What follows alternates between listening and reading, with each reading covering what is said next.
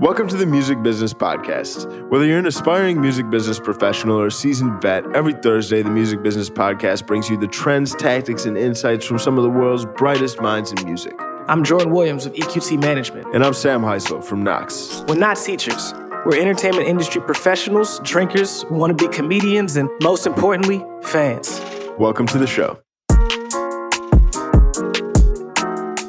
Ooh, we sounded crispy today, Jordan. How you feeling? Yeah, I'm good, man. How you doing? I'm good, man. You want to tell us about our guest today? Yeah, today we have a manager from EQT where I work, coworker of mine, a good friend, Ramya Velury.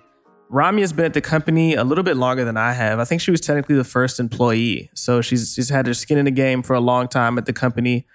So she brings two different perspectives, I guess, to the episode. One of them is someone who saw a company go from pretty much nothing to what it is today in a partnership with Universal. And then another one is seeing the artists that she works with from where they were at the beginning of their career, GoldLink included, to where they are today. I think one thing that's really interesting in the episode is that Ramya manages people in three different verticals. So she manages Tommy Genesis, who's a model and hip hop artist herself. She manages Amrit, who's a producer, DJ, and she says in the episode she can also sing. And she also manages a photographer, Ravy B, who has shot on tour with Beyonce and Jay-Z and gets flown to, events all over the place to shoot because she's a well-in-demand photographer. So in the episode, we get into not only what it's like managing people in those three different verticals, but the mindset that you need to be a manager. She gets into the personality traits that have made her successful as a manager. I get to talk about that myself as well. She talks about, what it's like committing to an artist, which is something that I actually haven't gotten into much into the podcast myself. So I'm glad people will hear that just in terms of the things that you have to sacrifice and what managing an artist, what that commitment really looks like. So we really just get into the weeds of it. And it's really great to hear, the rise of EQT. I've been there for almost 4 years and she's been there for almost 5. It's really interesting hearing her perspective and comparing it to my own. Yeah, for sure. No, I especially liked when we were speaking about what are some of the traits in great managers and how we all really focus on starting to develop those different skills. Also really enjoyed having the conversation around the boundaries you should have with your artist or maybe even lack thereof. Because I know obviously this is like a very much an always on 24/7 type of job in industry. Right. So is there a productive boundary to set or not? Or is that counterproductive? So I think had a lot of very interesting conversations. So if you're an aspiring artist, aspiring manager, just really anybody working in the music industry, I think you'll get a lot from this episode. So without any further ado, let's get into it. What's up, Ramya? Hi, Jordan. How you doing? Good. How are you? I'm good. Where were you before this? I was at a gig. You were at a gig. So in terms of, obviously know what I do when I'm a manager and I'm at gigs, but you seem a little bit more hands-on. First of all, who was the artist? It was for Amrit. And she scored a fashion show. She scored a fashion show. Yes. So what type of things do you have to be aware of at a fashion show as compared to like a music show?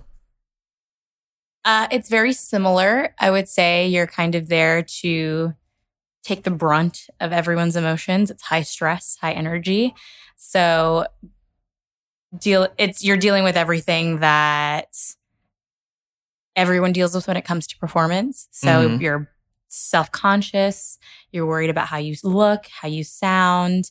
So it's very similar in that way. It's the big performance and you feel like no matter how many times you've done this, each time it's like the sky is falling, no matter what.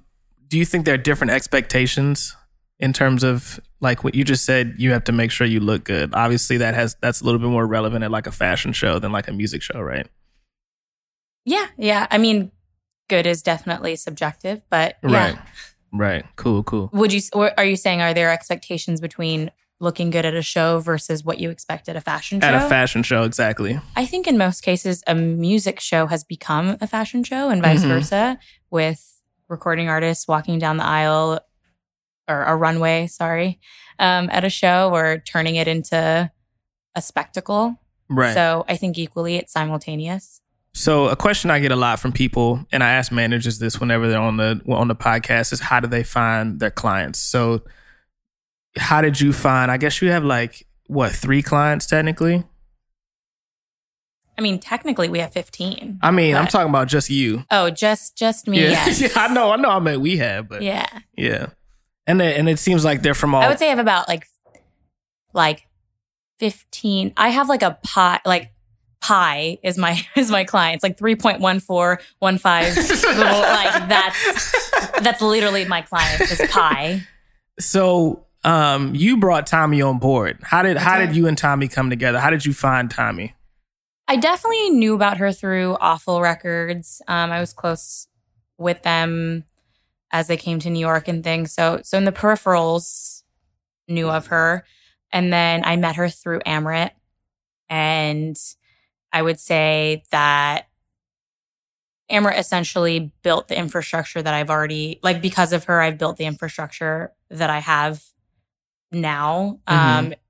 What's allowed me to do a lot of the things that I've already done. So I met Tommy through that. And so that's literally how it happened. But I kind of made the extra effort I flew to Paris to meet with her basically. And so that was kind of what helped move the conversation along. Yeah.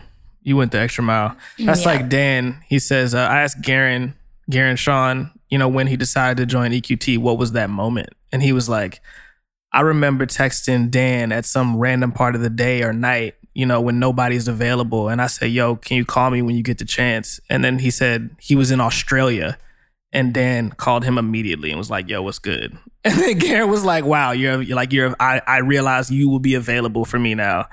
Well, the only problem with that is that sometimes when you get too comfortable, I definitely get calls at 4:00 in the morning. Yeah. Every at least once a week. You guys, I mean, both of you, and I mean, even I work with a lot of artists, and for me, it's rough too because a lot of my artists are in Europe, so I'll be getting messages like 4 a.m, which is like their midday, and it's like, what? I mean, setting boundaries. I mean, do you have any boundaries around communication with your clients, or is it literally 24/7, and you lean into that? I'll let you answer that first. For what it's worth, I think this works differently across genres. And you think that the music industry all works and functions in the same way. But I find in particularly what we do, there isn't, that boundary is very fine. And at that point, it just becomes like a human respect, like that you have for each other, because there isn't any. Like, I find the best situations with an artist and a client is something that's like, you both are in it in the long haul, because people don't realize from the outside looking in, sometimes our clients don't realize it either, that when you ask us to manage you, you're asking for a part of our lives. Like, you're asking us to give up this time of our lives that we could do, work on ourselves, work on our own business, work on whatever. Like, it is a mutual thing. Like, we wouldn't have a business without our clients.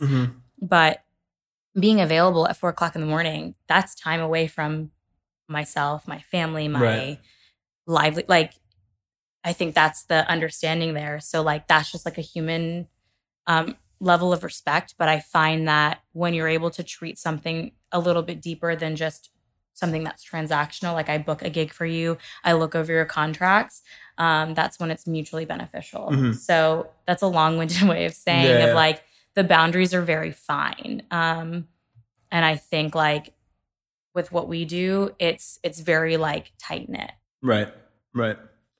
I would say at first I had no boundary. I think, especially when I first joined EQT, Let me learn that.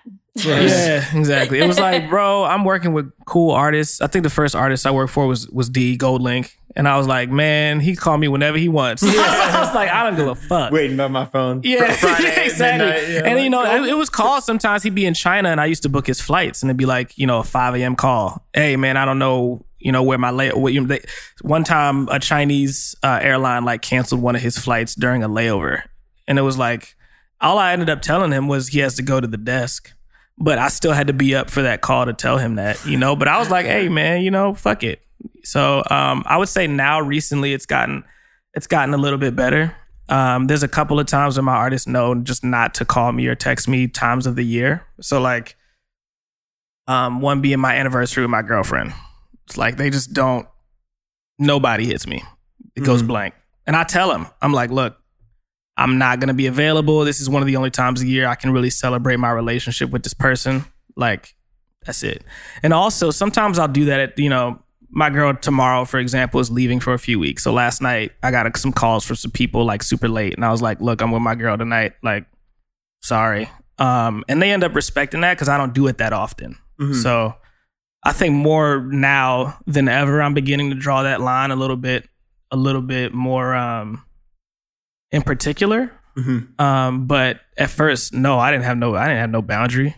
I was like, I was seeing Ramya, I was seeing Kaz, they were doing all this big shit. I was just an assistant. I was like, I'm trying to be like that. So I was like, no boundary. If that'll help me move forward quicker, like no boundaries. Mm-hmm. So, but now I'm scaling back. I think also when you're working with an artist and you're their first person, mm-hmm.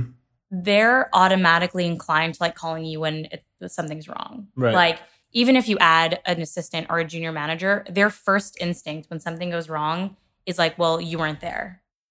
So I think that's just something that is learned to like, when a business grows, for them to trust that too. Mm-hmm. So you become a crutch as well. And so that's the boundary thing of like, that's why Kaz and I we're still there in mm-hmm. trenches, and it's just taking us now to grow the business to this point where like, all right, now it's a functioning ecosystem. We got everyone we need. It's moving along. Like now we can add onto the business. Right. So, and that's taken us, X amount of time to do.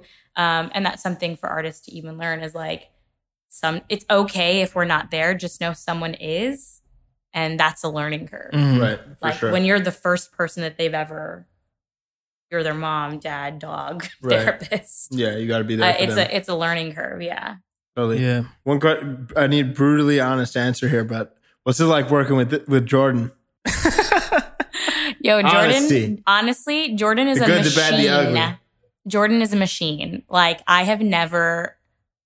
It's like the attention to detail is so crazy that I have no attention to detail, actually. Like, I'm such a bigger picture strategy. Like, all right, I don't care how this gets done. Someone figure it out. But like, Jordan is the person to like connect the dots and then like bring it around the world. Yeah. So I'm not going to lie. But at the same time, don't give this man a guest list. He cannot. I refuse. No restraint. See, I refuse. What's the point of being at the party if you can't bring your friends? Man. No. Jordan... It's like you want Jordan to be on the side that says, no, you're not allowed to have more than the allotted on the guest list. Like, you want Jordan on that front. Yeah. But when it's on the side of like, all right, we got 20 bands and 60 people outside. How are we getting all these people in? Jordan is not your guy. Jordan will not get you in. You are outside. I'm also bad at being one of those people. So like, people have said to me before, like, yo, we just gonna pass the bands back. Like, and I'm like, yo, you sure we should be doing this? You sure? Like I'm the kid that's like, oh no, man, I'm like, we don't gotta do this. I'm not trying to get in trouble. Like almost to a fault. So, but for what it's worth, like, I built my career off of that. Passing bands back, faking names on the guest list. Like, that's a personality type that makes me particularly good at what I do. And why Jordan is particularly good at what he does is because like, he knows the restrictions in which he is given, and he's able to work within that and make something like amazing out of very little. So like, and that's what we'd have to do as managers, is like make a miracle out of absolutely nothing. And so that's what I will say is he will leave you outside. You gotta know where your strengths and your weaknesses are, man. Yeah. That's awesome. When it comes to like great managers and great management, what do you feel are some of the key components there? Both, I guess, traits that you aspire to have, as well as things that you feel like you've been working on. I think foresight is really important as a manager, like knowing what something's going to look like in 5 years, 10 years. And that's not like what is the 5-year plan? Because to be quite honest, in this industry, that won't exist. Like, what I decide is going to happen in 5 years won't exist. Mm-hmm. So in 5 years. So it's more or less understanding like how you want this to grow versus what tools and limitations you have to grow it. Because that could take 10 years or whatever. So I think that's important, but also like, I think finding it's not even problem solving. It's like having solutions before the problem is even presented. I don't know what that word is. Whatever that magical power is, it's that. It's like being completely solution oriented. Like even if you probably can see it being a problem, already knowing like how to troubleshoot it moving forward. And that's like being able to know your client really well. Like being able to speak for them, knowing how to act on their behalf is a skill and in and of itself. So I think that's like what really makes a good manager. But then also a good manager is knowing when you have no idea what the fuck to do about something and like being able to ask for advice or help, or even hiring that outsourced person to be like, I don't know how to do this.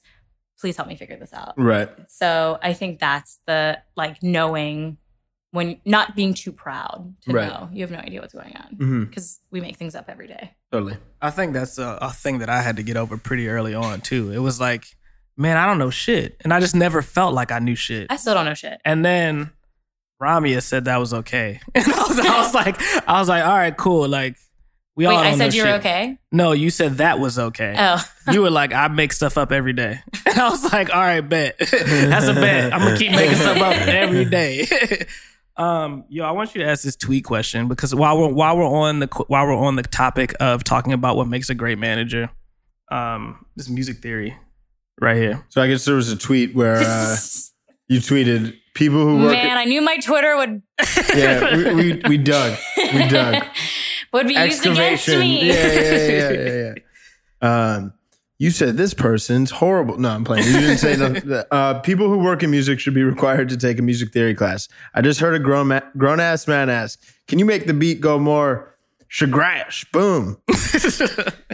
Why do you think it's important? I think that... That's a hilarious tweet also. Gotta have the shagrash. First of all, that can be interpreted in so many ways. And I got a lot of like responses to that because people are like, oh, when that happens in the studio, like sometimes that's the best shit that comes out of it, like figuring out what that means. And I think that is different than specifically asking for shagrash boom. Like what is the sound or the note to make that happen versus having the conversation of like, oh, like how do we add an element to this that makes it sound like in that context, like they were just asking for like probably harder 808s or they were asking for like a specific drum pattern, but say that. I think the problem is like in general is that people, particularly artists, have a difficult time articulating themselves and conveying what they are thinking into actual audible language. And I think that was more like an illusion. Like that was a lead into that conversation of like, we have very limited vocabulary when it comes to talking about how music should sound or feel. And the music theory note was like, yes, I think that is helpful for all managers or all people in the music industry to understand. But I also think that was leading into a conversation for the fact that like we as a society have very limited vocabulary to talk about the things that we want to talk about because we've only been given the tools and the words and the know-how from like that we're referencing from 20, 30 years ago. And that those conversations have changed and the ideas and the mentality has changed. So yeah, I think shagrash boom, sure. But what are you actually asking for? Right. Sure, we can make it sound that way, but like, what does that mean? And how does that evolve the song? Because I think a lot of people make music just for content versus is this actually going to make the song better? In that same vein, how much feedback do you feel managers should be giving creatively around their artists' music? So you have the artist manager that that tried to be I think at some point every manager tried to be an artist. We got to air some of Jordan's old tracks on the music business podcast. No tracks. Yeah. But you yeah, I think these links. I think that's true. For real. So you have those managers who are great, and then you have the other managers that are like very strictly business, dollars and cents, and both are very great and very viable. However, I think as a consumer, everyone's opinion matters, whether they're really knowledgeable or not knowledgeable at all. I think sometimes you can get really insular and in your own space of like, you think something is so dope and then you come and listen to it as a manager and you're like, wow, what the fuck have they been doing for 4 months? This isn't it. Or it ends up being beautiful and you're like, how have we not seen this for 4 months? Like, why haven't you put this out? So that's a loaded question because you have artists, managers that sometimes are like, they do too much and they want to take producer credit, writing credit on everything and star in it. So, so there is sometimes, that you have to fight in that, but then also the managers that are like, I have no idea what they're doing creatively. I have no idea how to steer them in the right direction. So again, it's like having the know-how to be like, okay, I need either to bring someone in to help add structure to this in either the creative space or the business aspect. Right. So yeah, I think it's a difficult one, but I think everyone's opinion does matter because the person who probably knows the least will give the most honest reaction. Mm-hmm. So sometimes that's pretty valuable. Yeah, for sure. I think also there's another skill that you have to grow and cultivate is after you have the opinion, how do you say it in a way that doesn't offend them, where they feel like you're not coming like for their life's work. Mm-hmm. So obviously honesty is important, but just as important is how do you translate that into something that they can absorb and not be like, fuck you at the end of the day. Because I've seen some managers like say stuff to artists about their album or their single, and then they had to break up. They had to stop working together just because the manager said it in such a way that was so offensive to the artist. It was like, well, you just don't get me. It was very early in their relationship. So, well, even that is less even about the art itself and how they work together as artist and client. Mm-hmm. Like to a certain extent too, if you're unable to I don't know what the person said, but like if you're coming for them, why are you working for them in the first place? Right. Like, why are you here? So makes sense. Totally. Yeah.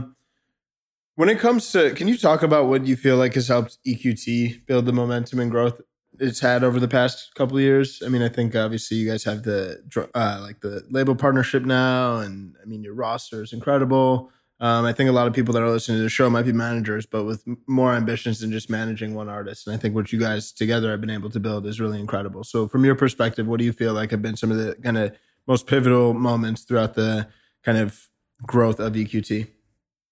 I have been there for maybe Kaz technically has been there the longest, I guess. But I guess officially as an employee, I was there first, maybe. I always assumed that you were first. And that Kaz kind of came as a package deal with Henny. Yeah, it all happened at the same time. But I think I was the first or the third person outside of Dan and Henny that had an EQT email address. So like, I guess that I was the third. Yeah, that's right. Outside of Dan and Henny, no, you were the second. You must have been the second. No, Dan and Henny were 1 and 2, 2 and 1, whatever. And then me was third. Kaz came and then quickly after. So and then he was 4. And then me. But you just said you were third outside of Dan and Henny. But I was third outside of Dan and Henny. Yeah, including. Sorry. So yeah. Lots of changes over the years, definitely. And I think we're still figuring that out as we go along. I think the pivotal thing, though, is like you're putting all this energy into an artist or 2 artists and hoping that something's going to break at some point. And like, I don't think people also realize that, okay, so manager's baseline, you're taking 20%, right? And so you don't realize how much of that you actually have to put back into your business. But in order to even put that back into your business, your overhead has to be so much. And then you have to be making that much. So like we're talking like a high 6 figures that you collectively have to be like minimum 6 figures. Hopefully you're getting into the millions, but minimum to put back into your business. So like it was until that point of like, okay, there are more zeros after this comma that you start to realize like, okay, putting it back into the company. So I think what was pivotal is to one, like get to the point of realizing, okay, now we have this going with one artist. Let's add on and grow the business because it only helps that artist that much more. So I think we're definitely spread thin right now, but we're definitely like 2 to 1 right now, but I think we're all really excited about who we work with and who we want to work with. But I think what's actually been the most pivotal is like we all fuck with our clients like so heavily. And that's what's been so game changer is like we don't have an artist that we just don't like. And that's maybe sounds selfish, but like that's what I think kind of sets us apart is that we only work with people that like we will put our 100% into, even if we like feel like we're working 27 hours a day. I want to talk about that a little more because a lot of people ask me what I do to find clients. First of all, I don't find clients as much as other people do. Other people just have a better ear than me. I'm really good at execution. So just for the people listening that ask me that question, I'm not like the lead A&R at the company or anything like that. But what I do say is if you come across a manager that's like kind of okay, like kind of into your music, then they're also not good for you. So if you show me your music and you're trying to convince me to manage you and it's like if I'm not really into it, then maybe you should move on also. You should be looking at your career like it's valuable, not that you're asking for a handout or something like that. So I always say that to people. I think especially for management, it shouldn't be like you convincing me to help you out. And I think I've never had a situation at EQT where it was like, I'm working for this artist because they just don't have the manpower and maybe I need to help. It's always like, I like the artists I work for and I want to continue that streak. And the artists themselves, this should be the same way both ways. The artists themselves should also say, this manager really wants to work for me and really believes in my vision. Yeah. And now it's a partnership, So that's how I see it. Do you feel like, going back to the conversation we had a little bit earlier about boundaries, like, is there a line that needs to be drawn or that you guys do draw between like a friendship with an artist and a business relationship as their manager? You don't have to say names also. You can tell that to the HR we don't have. Yeah. I think managers work a little differently because we don't have those boundaries. It's a personality type. Like I have a particular threshold for bullshit than the average person. I really do. And so you have to be able to like take it as well. And so that really comes down to having like a very calm personality. And if an artist or someone at a label, publicist, whatever is like coming for you, being like, you fucking suck, I hate you, this, that, like you have to have the like stoic nature to be like, I really don't care. Right. Because I know after you have this tantrum, we're going to move on. We're going to fix it. We're going to troubleshoot. We're going to like move things around. And that's that. So like, and I think that's maybe just my personality type. Like it's kind of, I think some artists have even tried to piss me off, but I just kind of laugh. Yeah. So I think that's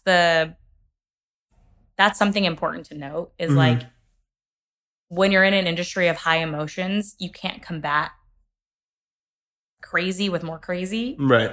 Like it never works out. Totally. Ever. Yeah. So as far as like the boundaries go, I think that's just something that you have just inherently either you do or you don't. And so there's two kinds of people in this world. I feel what I mean? Yeah, for sure. So yeah. But I've definitely been in some like hilarious situations. And like, it's funny to me just because I'm like, man, like we've been arguing back and forth about something so silly. Like it can be anything, like green M&Ms.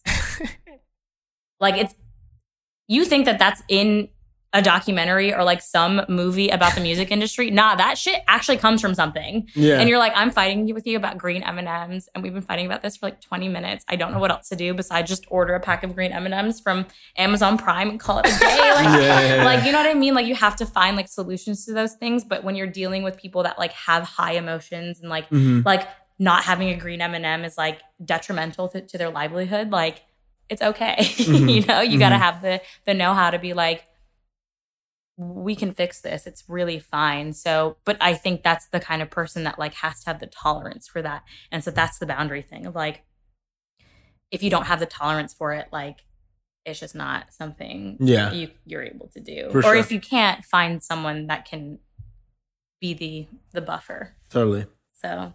Yeah.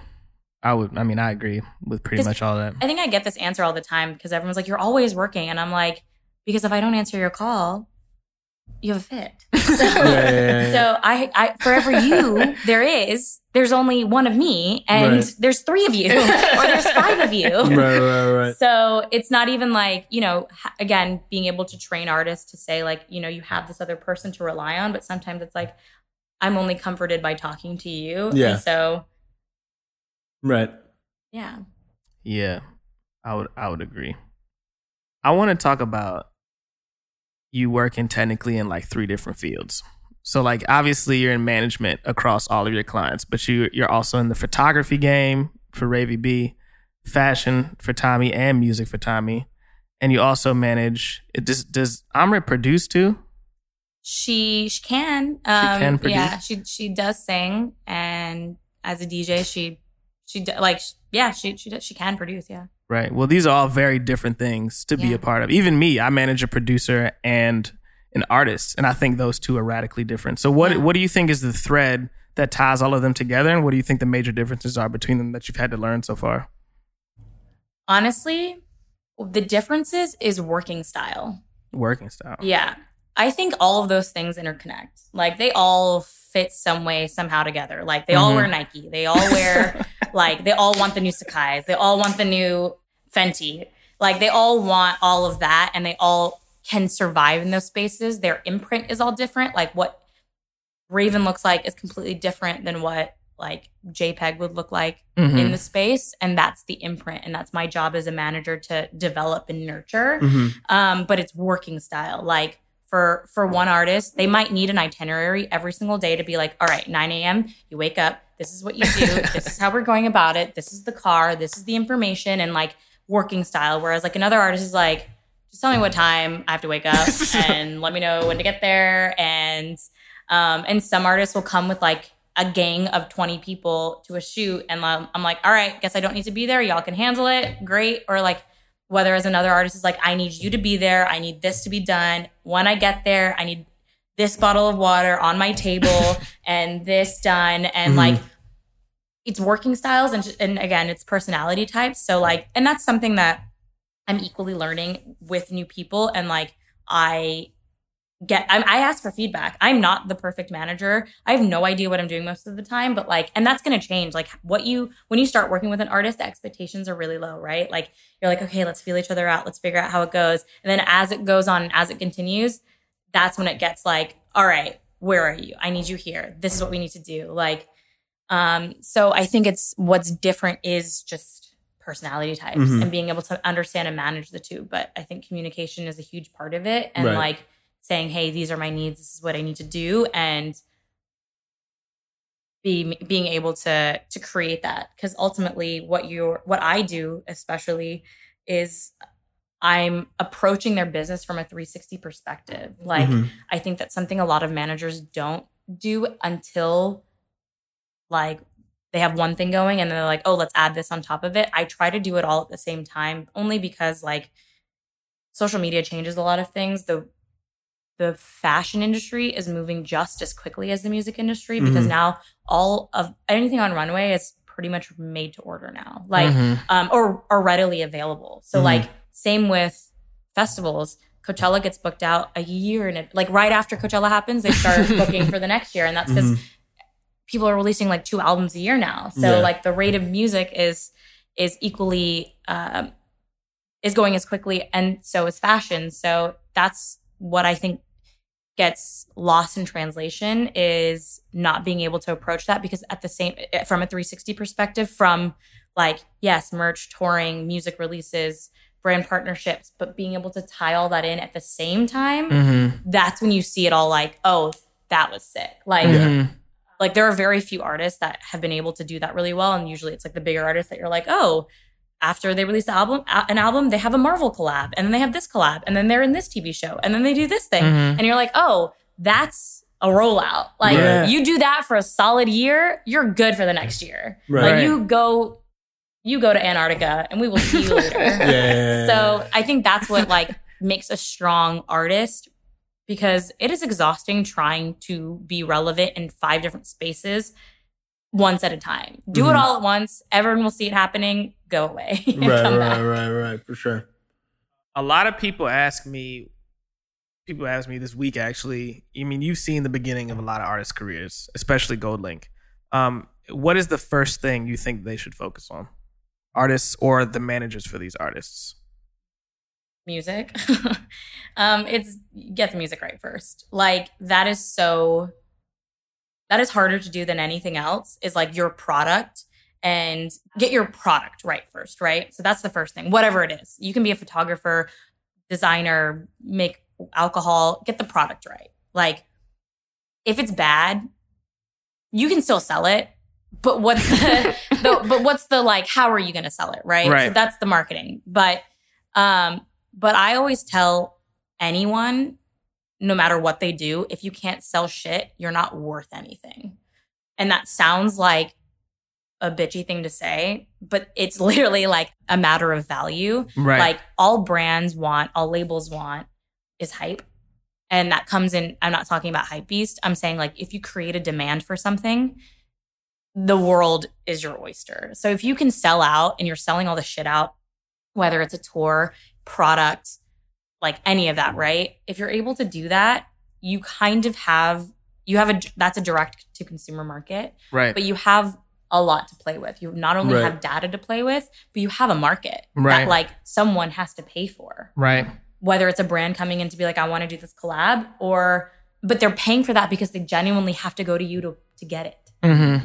So I think that's the important thing of like, what is your product? And make that as best as it can be. But even if the product's bad, like, fine. But how are you making it in demand? Mm-hmm. Like, I can't knock the hustle of like Instagram DJs because they have I can't knock it. If you're selling out a tour off of like producers ghost producing for you, I can't be mad at this. Like that is a hustle. That is like Kris Jenner level of scheming. It's incredible. I can't be mad at that because that's how to be savvy. Like you know your market, you know how that shit's gonna sell, and like I know this is gonna be on the internet, but like Chantel Jeffries came for Paris Hilton's slot, and that girl is selling, like she has a Vegas residency. Paris Hilton had that, and she makes billions of dollars from that, not just even being an heiress. Right. She's in airports. She's duty-free money. I can't be mad at it. Duty-free money, that's the goal. Hashtag duty-free money. Yeah.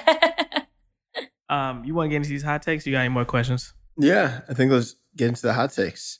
So the hot take segment, it's stuff that either we believe about the industry that we want to talk to you, or just fun takes on what's popping. So for starters, DaBaby or Lil Baby? How are you even allowed to ask that? That is so hard. I don't think it's that hard. God. I think Lil Baby. Sam loves DaBaby. No. Sam loves DaBaby. So why? He like, that man just shot a man in Walmart. I feel like why you got to take it there? I feel like I love DaBaby. I love him. However, because you're making me choose, you got it. Yeah. Putting it out all pro-con list, the Venn diagrams, all point towards Lil Baby. What about you, Jordan? I didn't expect you to ask me. Lil Baby, just because I've been a fan for longer. I'll say that. DaBaby, I'm just getting on him in the past 3-4 months, honestly. I was late on it. I'm not going to admit to that. Don't forget who put you on. But yeah, I mean, I think DaBaby versus Lil Baby. I think DaBaby is like that's definitely an illegal question. Yeah, especially because they just put out that song. Yeah, Baby. which was great. And it was also like a good like sign of peace. Because at first I was like, oh shit, Lil Baby got another baby in the business. But I think I feel like DaBaby is like objectively like hotter right now. Right now, do you guys agree with that? Oh, yeah. I would agree with that, especially with the shit everywhere. Dreamville. You get into a lift. Yeah. I hear his voice, and it's so distinct. Yeah. So yeah. What about DaBaby resonates the most with you? I hate to like bucket the whole mumble rap thing is like fuck that. DaBaby, I don't think he's a mumble. I don't think he's a no, but I'd say like Lil Baby Jordan's falls. I'd say Lil Baby falls more into like the mumble rap camp, but I feel like DaBaby's like flow has a more almost like lyrical flow than a lot of artists. And even though I wouldn't like consider him to be like a next level like lyricist or anything, I just feel like he brought like a refreshing level of kind of a unique flow back into hip hop. It's kind of like a mix of the lyricism and southern rap. Yeah, I feel that. Yeah. That, and then I feel like not that southern rap can't be lyrical. Also, like in interviews, I mean, he's got a cool persona. I think he's got like a very, super smart guy. I've just heard him talk about his approach and like thoughts around like networking and relationship development. So and I love deeper than the music. and I love being able to like see artists that are like vocal about how they kind of went about building up their career. But I mean, at the same time too, when Lil Baby was coming up, loved Lil Baby. And the I'm whole getting like on the QC Baby camp. Yeah. You know, you can ask me. It could flip flop. You can ask me in a couple months and then flip. You know. Plus, I don't know. There's just so many songs of the Baby that I probably listened to over 100 times each. I'm bad with the song that I really like. Like, shit, I'll just play it out heavy. Next question. Who is more dominant, Lil Wayne in the late 2000s or Drake right now? These are good I will hot say takes. Lil Wayne is my Beyonce. I think Lil Wayne for sure. Mm-hmm. Because at no point, and even if he was, at no point was Lil Wayne ever dragged for any antics that he was definitely doing. Like I think everyone had a mutual respect for him for everything that he did. Whereas like Drake will get shit for being a culture vulture or hopping on this record just because it's hot. I think Drake is bigger, but Wayne was hotter. Yeah. And that's different. Yeah. So Wayne has features Like that he that. doesn't even know he did. Yeah. And so like that made him the hottest artist because like the man was on everything, but that never devalued his price. Right. Like having Wayne on the record, no matter how widespread it was, still to this day, Wayne is hotter. Yeah. But Drake is bigger. Yeah. And so that doesn't necessarily like mean the same thing. Right. But Wayne is my Beyonce. Nice. Yeah, man. Thoughts? I would say Wayne, but I also, Wayne introduced me to hip hop in a way that I had never been introduced to the genre before. So he holds a special place in my heart. Yeah. Like, all the droughts, I played those I can remember so vividly how many, I used to be huge into video games. I play them for hours, just listen to Lil Wayne only for hours. Like, I associate Lil Wayne with more memories too. So we're also of that era, the Hot Boys era. Like, I never listened to Dipset ever. Like, I didn't even really listen to Dipset until like well until my like later years of high school and college. Yeah. Did I even know who they were? Right. I'm from Kentucky as well. So like we weren't playing any of that. Like we were playing Big Timers, Hot Boys. Like I remember when the Bedrock video came out. Yo, somebody was just telling me about that. And because it was a snowstorm I was out of school for a month. Wow. And because it was so bad, storming. And that video came out on like MTV Jams or something like that. And I made it my mission to learn every single word. And I just remembered that's how big Young Money was. Yeah. Like Cash Money was already that was like if you knew music, you knew Cash Money. But if you were growing up with Young Money, that was commercial. Like that was commercializing anything Cash Money was doing. Right. Like that was you couldn't tell them anything. Like it wasn't ever lame or like no one ever memed it. Totally. That was like real shit. Yeah, for sure. Totally. Yeah, I think Lil Wayne, I mean, it's hard to say, but I really like the way you framed it, just as far as like Drake may have more like broad pop appeal, but from just a pure dominant standpoint, I feel like Lil Wayne's all culture, bro. Yeah, all yeah. Culture. And there's just like memes that float around. It's like, I'm sorry if Lil Wayne remixed your track in between like 2006 and 2010, because he definitely like fucked up your original version. Yeah. That was a beautiful time though, because like those remixes were hotter than anything. Like, for sure. I lived for the So Def remixes. I know Jermaine Dupri's canceled, but the remixes can stay. He can leave. But any Wayne remix, that shit was great. Oh my god, that swag no surf ceilings. The swag surf remix. I mean, that whole man. no ceiling, all The no like the no ceilings ceilings tape? tapes. Oh my god, Man, that was a good time. The No Ceilings tape. I'm about to go listen to those on my way That's home. when I was drinking my Southern Comfort, Yeah. listening to my No Ceilings tape. Yeah. Let's go. All right, last hot take, but on a more serious note. managers just execute upon an artist's vision. True or false? True. I think that we work only as hard as an artist wants to work. Mm-hmm. I will never be able to like create a world around an artist unless they're trying to work harder than me. Only because like it will feel very disingenuous if you don't come like obviously come halfway, but like I can only do so much with your vision unless it's like beginning, middle, and end. If I have to create that for you, you're never going to connect to it. Right. Like you'll know that this isn't right or this won't fit. So like, I think if you, I look for the direction for an artist. Like I can tell them how to do it.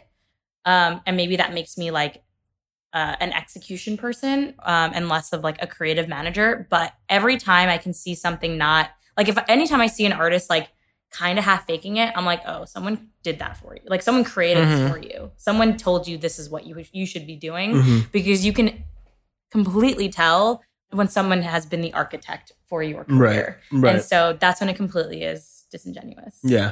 I think the origins of everything have to come from an artist, but it takes a creative manager to bring it to life. Right.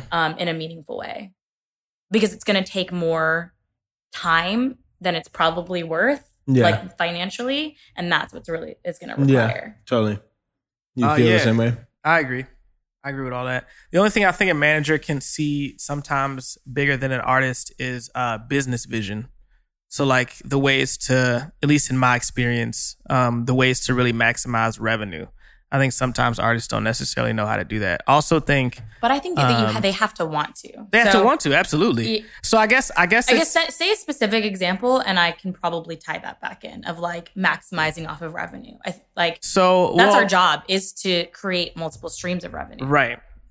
I just think some people in particular, I've worked with clients who just forget about merch altogether. That's a big one. Entirely forget about merch. But you have to want to do merch. Right. Exactly. So it always goes back to the artist, right? Like it always will. I cannot put my face on a shirt and sell it. So like you got to come halfway here, buddy. Yeah. Right. Yeah, and I think actually it may be more of this is an idea that I have. Is this already in your palette of ideas for yourself? I think it's more so checking that. In my opinion, at mutually least. Agreeing, I guess. Yeah, exactly. So like I have this idea where you already kind of thinking about this is the direction that you're going in, whether that's the next 2 years or whether that's, the press trip that you have next week. What do you think about all of these? I always check with the artists that I work with for stuff like that because it has to come from them even if I say it first. Right. Wait, you didn't give your answer. No comment. No, I'm playing. Yeah, I was about to say. I mean, I work with a lot of managers in a kind of capacity as coming on to help market artists. So I don't necessarily have like the first person experience of like managing an artist. But marketing is a huge part of for sure. Yeah. Building that business. That's just my like disclaimer. So but I think the artist vision is, it's a partnership. Obviously I think the artist is the leader of the pack. And I think in that regard, like they're largely kind of bringing on a manager to kind of execute upon a lot of their visions. But I also think too, that you can have very like visionary managers. And I think like any great leader, one of the best keys to like leadership is being able to enroll people in your vision oftentimes by like imparting ideas and making them feel a sense of ownership when you're presenting ideas to them. Right. So that way people take a deeper sense of ownership. So, I think like the smartest managers are the people that are like really helping guide and like plant these seeds in an artist's head and kind of like funneling them down this path, given their experience in the industry or having seen trends change over time. So I think for a manager to only live and execute upon the vision of the artist, although I think they're definitely like the pace car per your point, I think definitely there's room to play for like visionary managers that are largely kind of co-constructing and often at times maybe even like really taking the helm of kind of constructing an artistic vision. Artistic vision?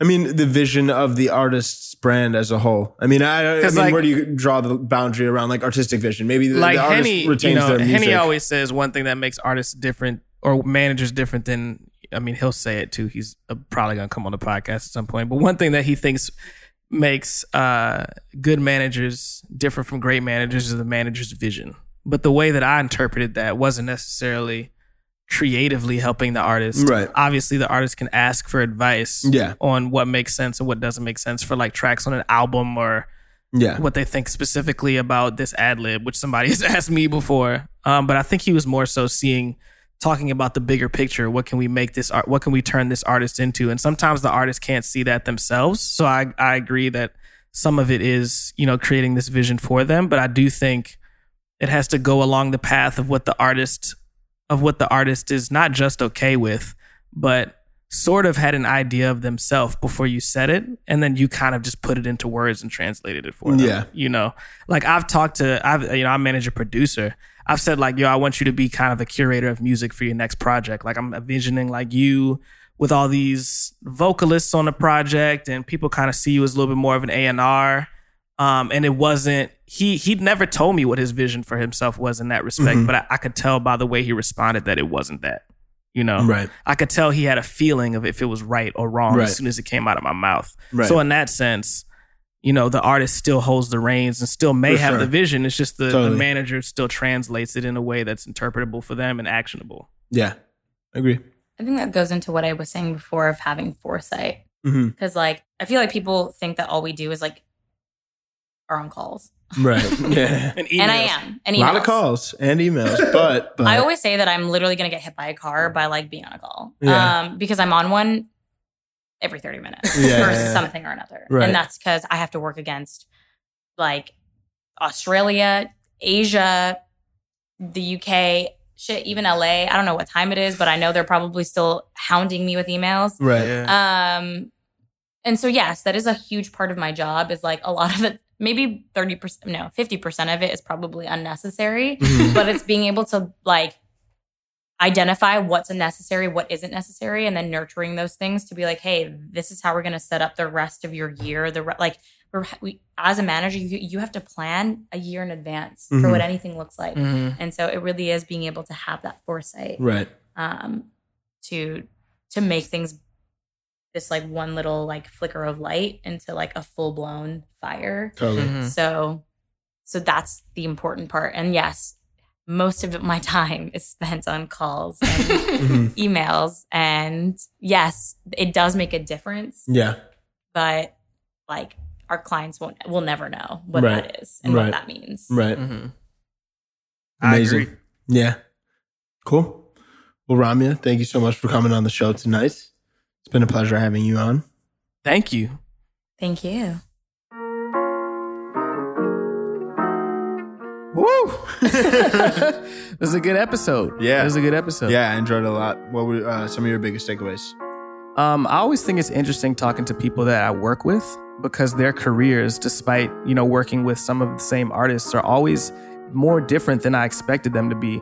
So I learned a lot from her just because not only have I seen her manage these artists, but we kind of get into the weeds of how she thinks about artist management. And during the episode, I was comparing it to my own. So I thought that was super, super awesome to be a part of because I obviously have an experience with her at EQT. But at the same time, every year, every 6 months, every 3 months, it's like we're always constantly learning. So it was a refresher for me to hear all that stuff from her, which I thought was great.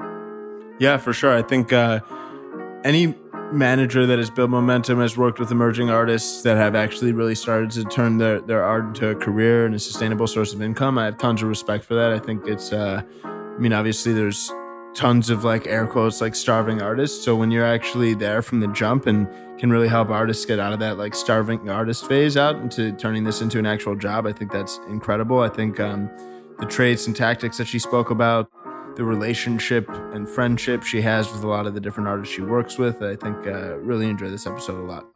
I also really liked how she said, and this obviously seems obvious to people, but it's not. She told artists to focus on their music first, their product.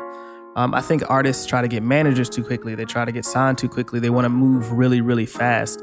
In this episode, she was like, the first thing you should focus on is your music. And I think a lot of people forget that. So yeah. And don't forget your content too. Don't forget your content and Hard Knocks. Yeah. No comment, but we are taking on clients. Okay. Well, thank you guys for tuning in. As always, if you enjoyed the podcast, definitely don't hesitate to hit us up on Instagram at Music Business Podcast or leave a review on the Apple Store or wherever you listen to your podcast. So thank you guys very much. Really appreciate your support. See you next week.